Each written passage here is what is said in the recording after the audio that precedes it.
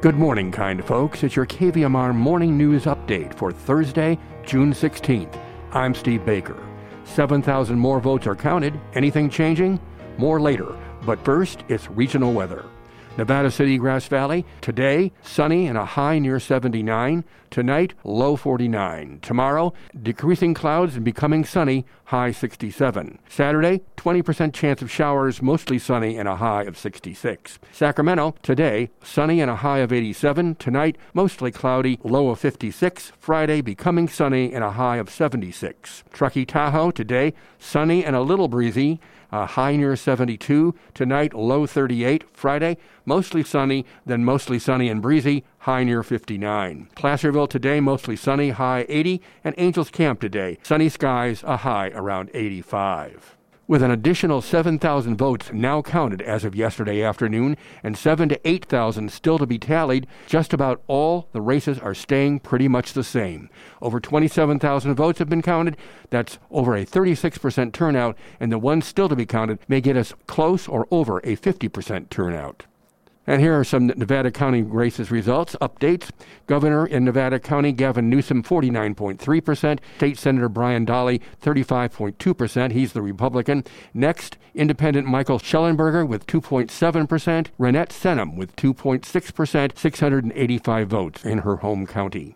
Assembly 1st District, a Democrat Belle Starr Sandwith has 47% of the Nevada County vote, and Macon Dahle 38%. And in the district overall, Macon Dahle leading 51.8% to 34% for Belle Starr Sandwith. Nevada County Supervisor, 3rd District, Lisa Swarthout, 48.2%.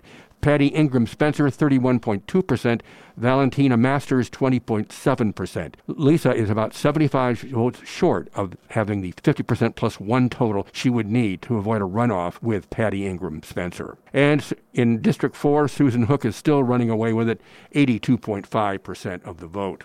For Assessor, Rolf Kleinhaus will win. He's at 72% of the vote. Auditor-Controller Rob Tribbles stays ahead by 10%. For Clerk Recorder and Register of Voters, it's still a runaway. Natalie Adona, 68%. Jason Tedder second at 23.5%. In the Nevada City Council race, Adam Klein, 34.9%. Lou Cece, 32.3%. And Aaron Minette is 97 votes behind Cece at 26.9%. California's budget will send inflation relief dollars to many residents' bank accounts, but Democrats remain divided over exactly who should get the money and how. The legislature this week passing its version of the state's budget ahead of the June 15th deadline, but lawmakers continue to negotiate with Governor Newsom to reconcile their spending plan with the revised version he presented in May. An Assembly Budget Committee meeting before the votes showed both sides dug in, even as U.S. inflation levels reached a 40-year high, with consumer prices up 8.6% from 2021. The governor's $11.5 billion proposal would send $400 checks to vehicle owners capped at $800 for up to 2 vehicles. The $8 billion Better for Families rebate plan from Senate President Pro Tem Tony Atkins and Assembly Speaker Anthony Rendon would give $200 to all California taxpayers earning up to $125,000 a year, and it would also give families an additional $200 per dependent.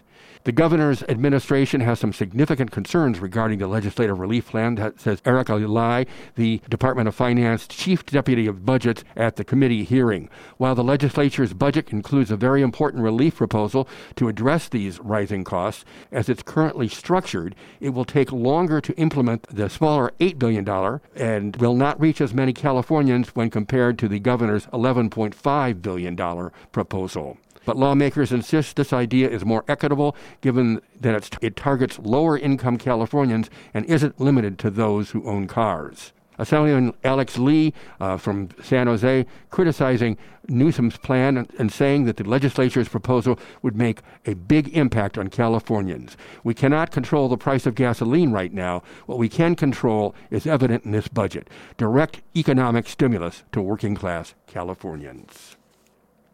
After nearly a decade of development, Amazon will begin to deliver packages with drones later this year in San Joaquin County, the company is saying.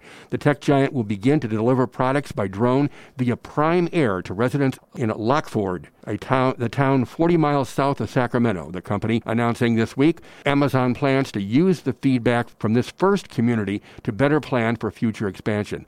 Lockford residents will soon have access to one of the world's leading delivery innovations, says California State Assemblyman Keith Flora, who represents the area. Amazon says it's working with the Federal Aviation Administration along with local officials to get the proper permission for the deliveries. Amazon is one of 3 companies to get an FAA air carrier certificate, which is required to operate these types of drones to ensure proper safety guidelines are followed, the statement says. Former Amazon CEO Jeff Bezos first spoke of the 30-minute deliveries by drone in 2013, according to The Verge. Since then, the company had struggled to get the service off the ground. And rest of the news, KCRA-TV says Folsom Lake Negro Bar, a day-use park in the recreation area near Sacramento, might be given a new name. And game changer for Chicano art. The Cheech Marin Center for Chicano Art and Culture opens in Riverside. And a proposed amendment to the California Constitution that would ban the state from interfering with abortions or contraceptives advanced on Tuesday, that according to the Associated Press. Birthdays today include country singer Billy Crash Craddock, 84, Motown singer Lamont Dozier of Holland. Dozier Holland turns 81. Singer Eddie Levert of the OJs is 80, while Emmy-winning actress Laurie Metcalf of Roseanne and the Connors is now 67. And now stay tuned for more fun, frolic, and fabulous music on The Morning Show with your host, Paul Barbieri.